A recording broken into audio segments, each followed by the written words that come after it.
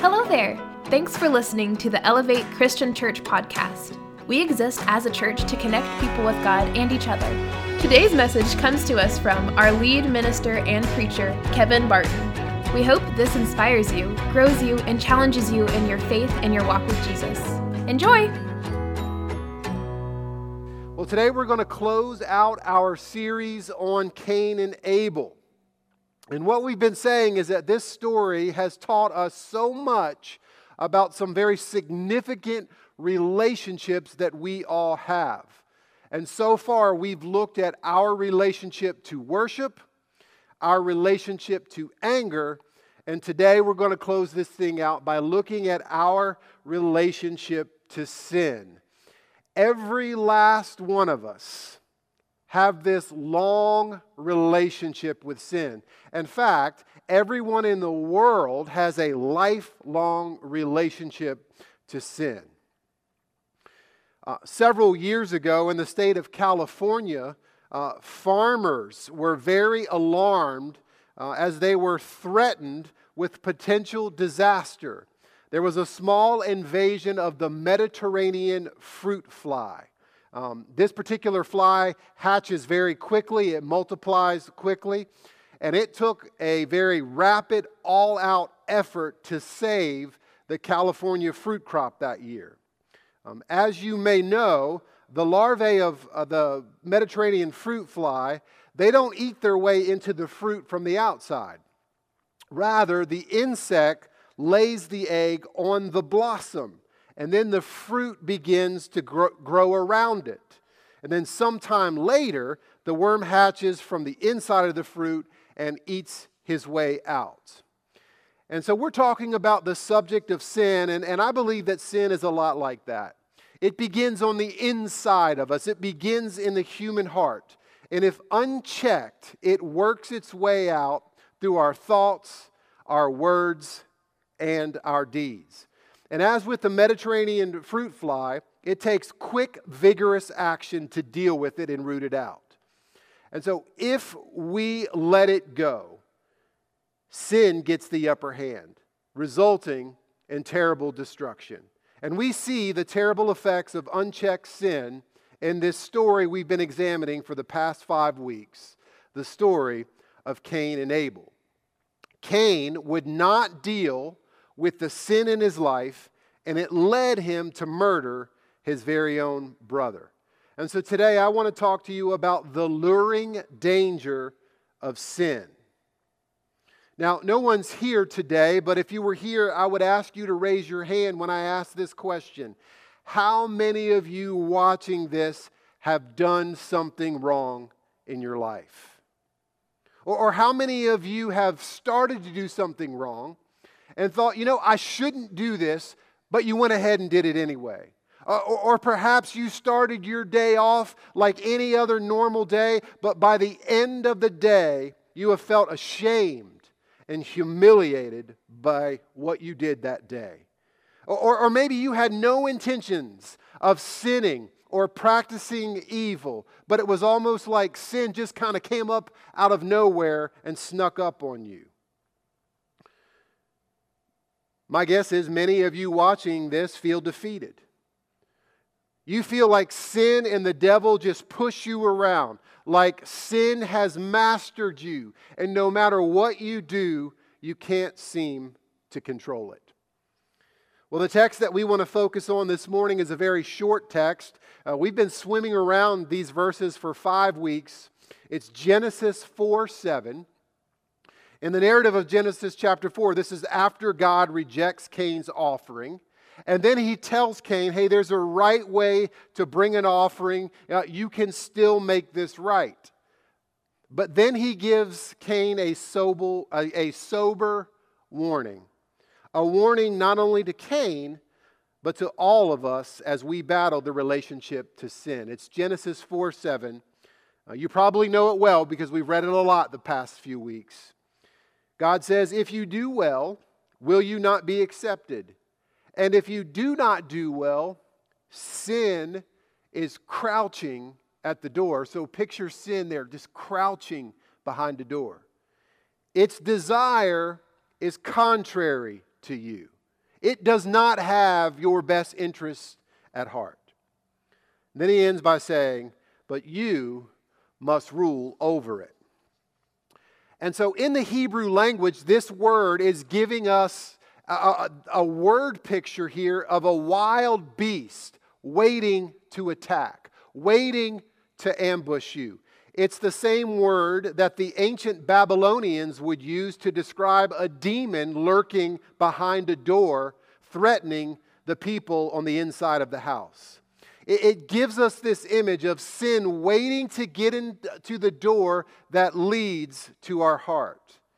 Well, we know, because we've been studying this story, that Cain did not heed God's advice. He didn't rule over his sin, but rather his sin ruled him. And God was warning Cain, and He's warning us, that sin is very stealthy. It moves with sly and quiet precision. You know, if you would fast forward several thousand years from Genesis chapter 4, one of the apostles, Peter, gives a very similar warning about the stealthiness of sin. In 1 Peter 5:8, he says this, "Be sober-minded, be watchful. Your adversary, the devil, prowls around like a roaring lion, seeking someone to devour." And that word for prowl there is a word that means crouching. I'm sure most of you have seen some type of documentary on the Nature Channel or Discovery about lions. And when they hunt, they prowl around, they crouch down in the grass, and they're looking for their prey to walk by.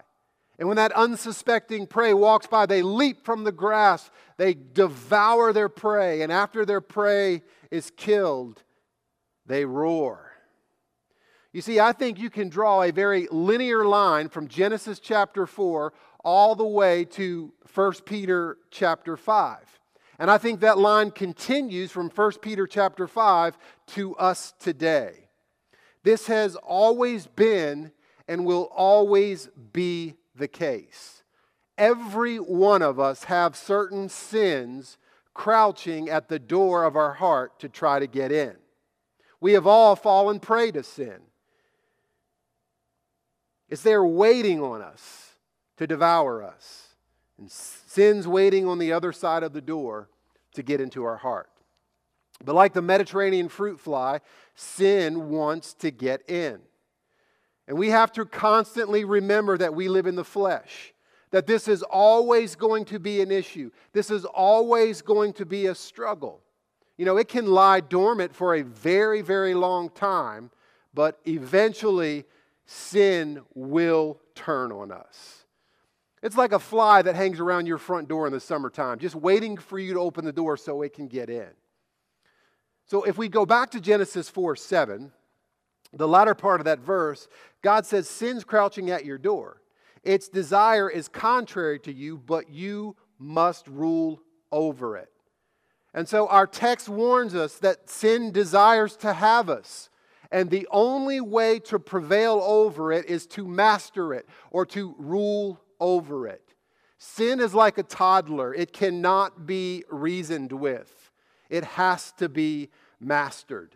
Because sin is always dangerous. It always and eventually leads to death and destruction. It's just a matter of time until your sin turns on you.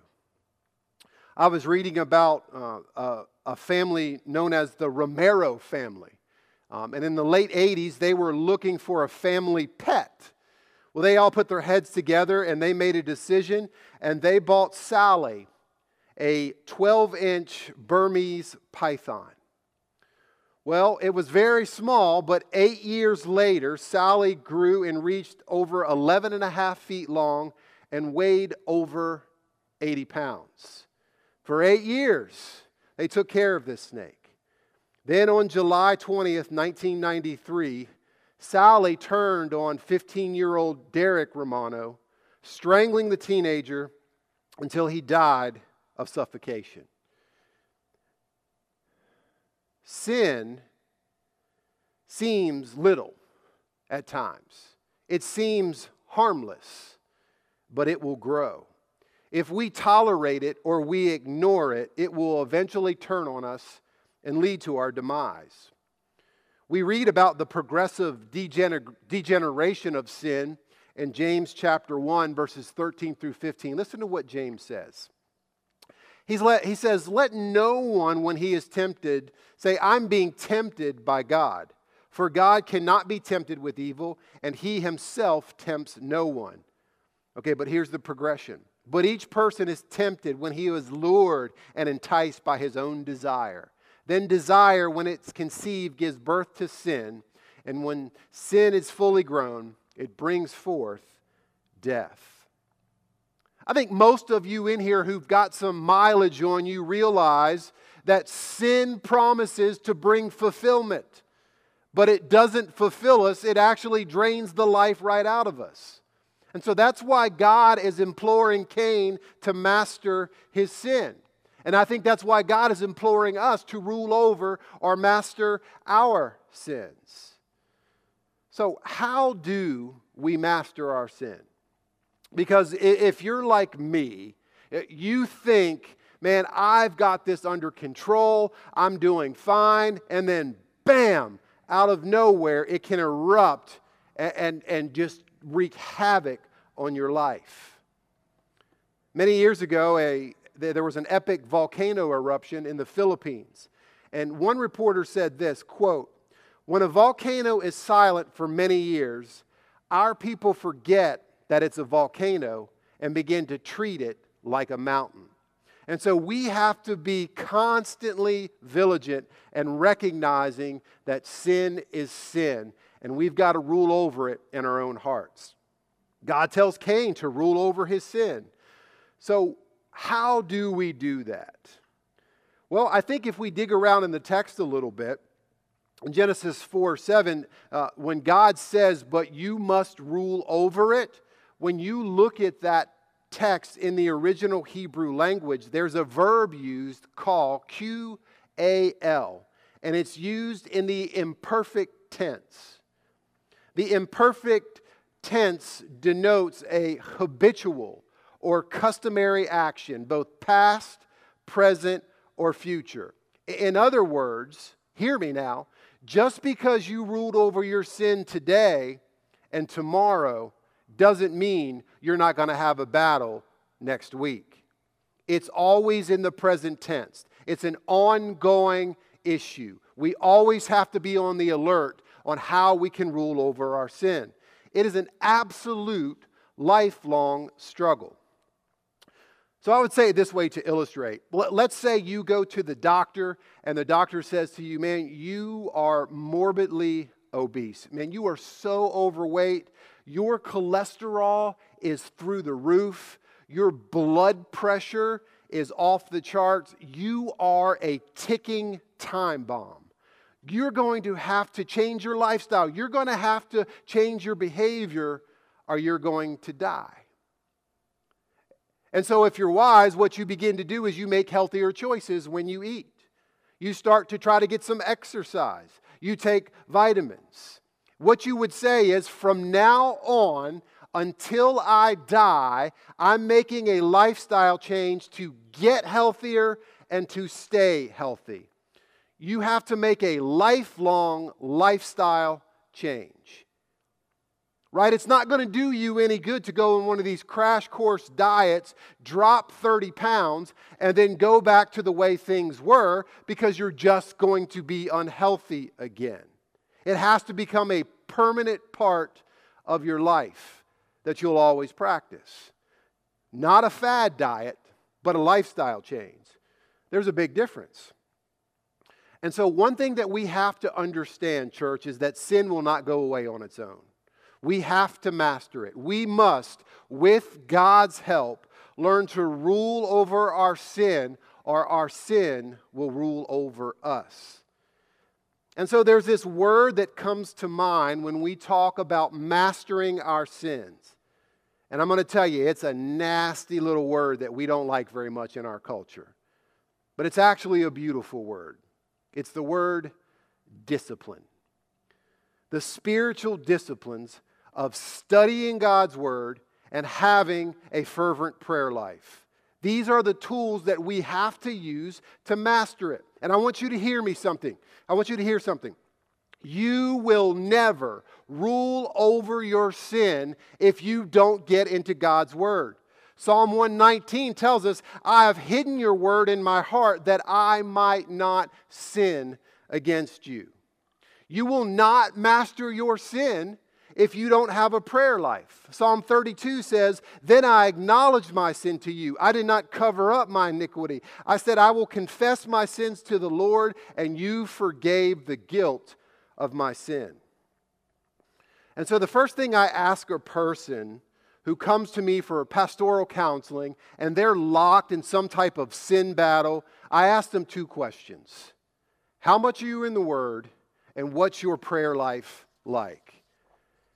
Because if we are not holding or doing those two things, hear me, both of those things, we don't stand a chance. Being in God's Word and having a prayer life are equally important. The great preacher Charles Spurgeon was asked, what's more important, praying or reading the Bible? And his response was, depends. What's more important, breathing in or breathing out? We've got to be in God's Word. We've got to have a prayer life, or we're never going to rule over our sin. I want to take you real quickly to James chapter 4. Because I think James paints the same picture that's painted in Genesis chapter 4, the same picture that Peter paints in 1 Peter chapter 5, that Satan is there at the door of our heart. He's waiting to get in. He's waiting to cause havoc. And listen to the remedy that James gives us. It's very simple. James 4:7. If we're battling sin, here's the simple formula. Submit yourselves therefore to God. Resist the devil, and he will flee from you. So the first step is to submit to God. Listen, I don't know how to defeat the enemy. You don't know how to defeat the enemy.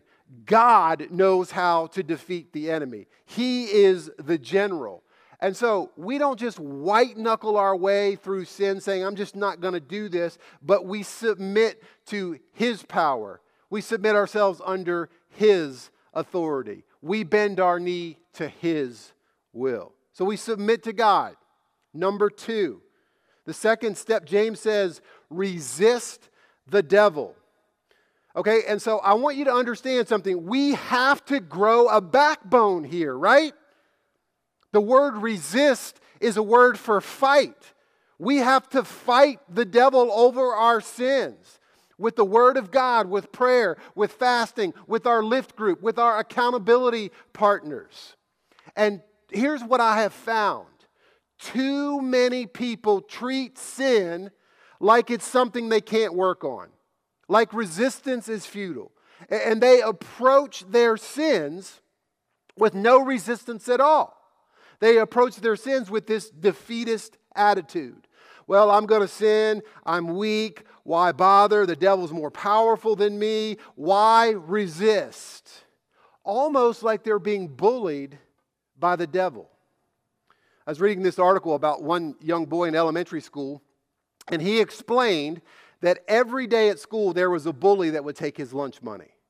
And he was a lot smaller than this bully, so he would always give his lunch money to him. He would give him $2 every day for 5 days a week. That was $10 a week he was giving to this bully.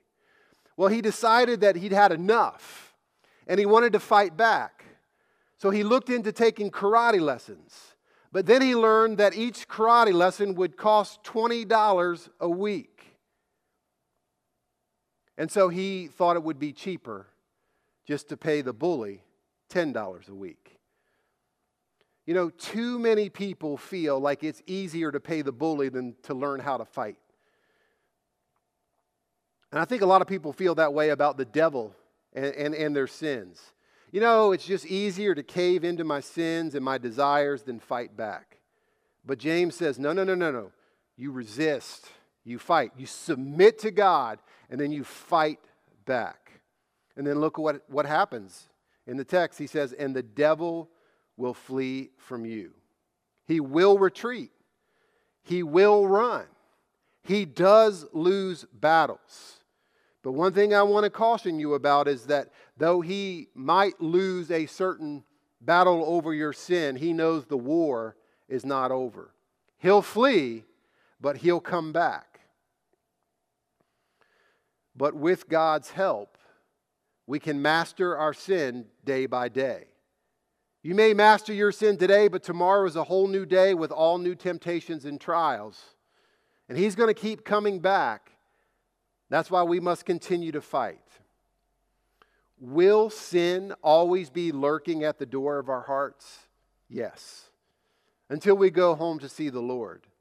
But with Christ, we can master it. Especially when we know that he lives in our heart.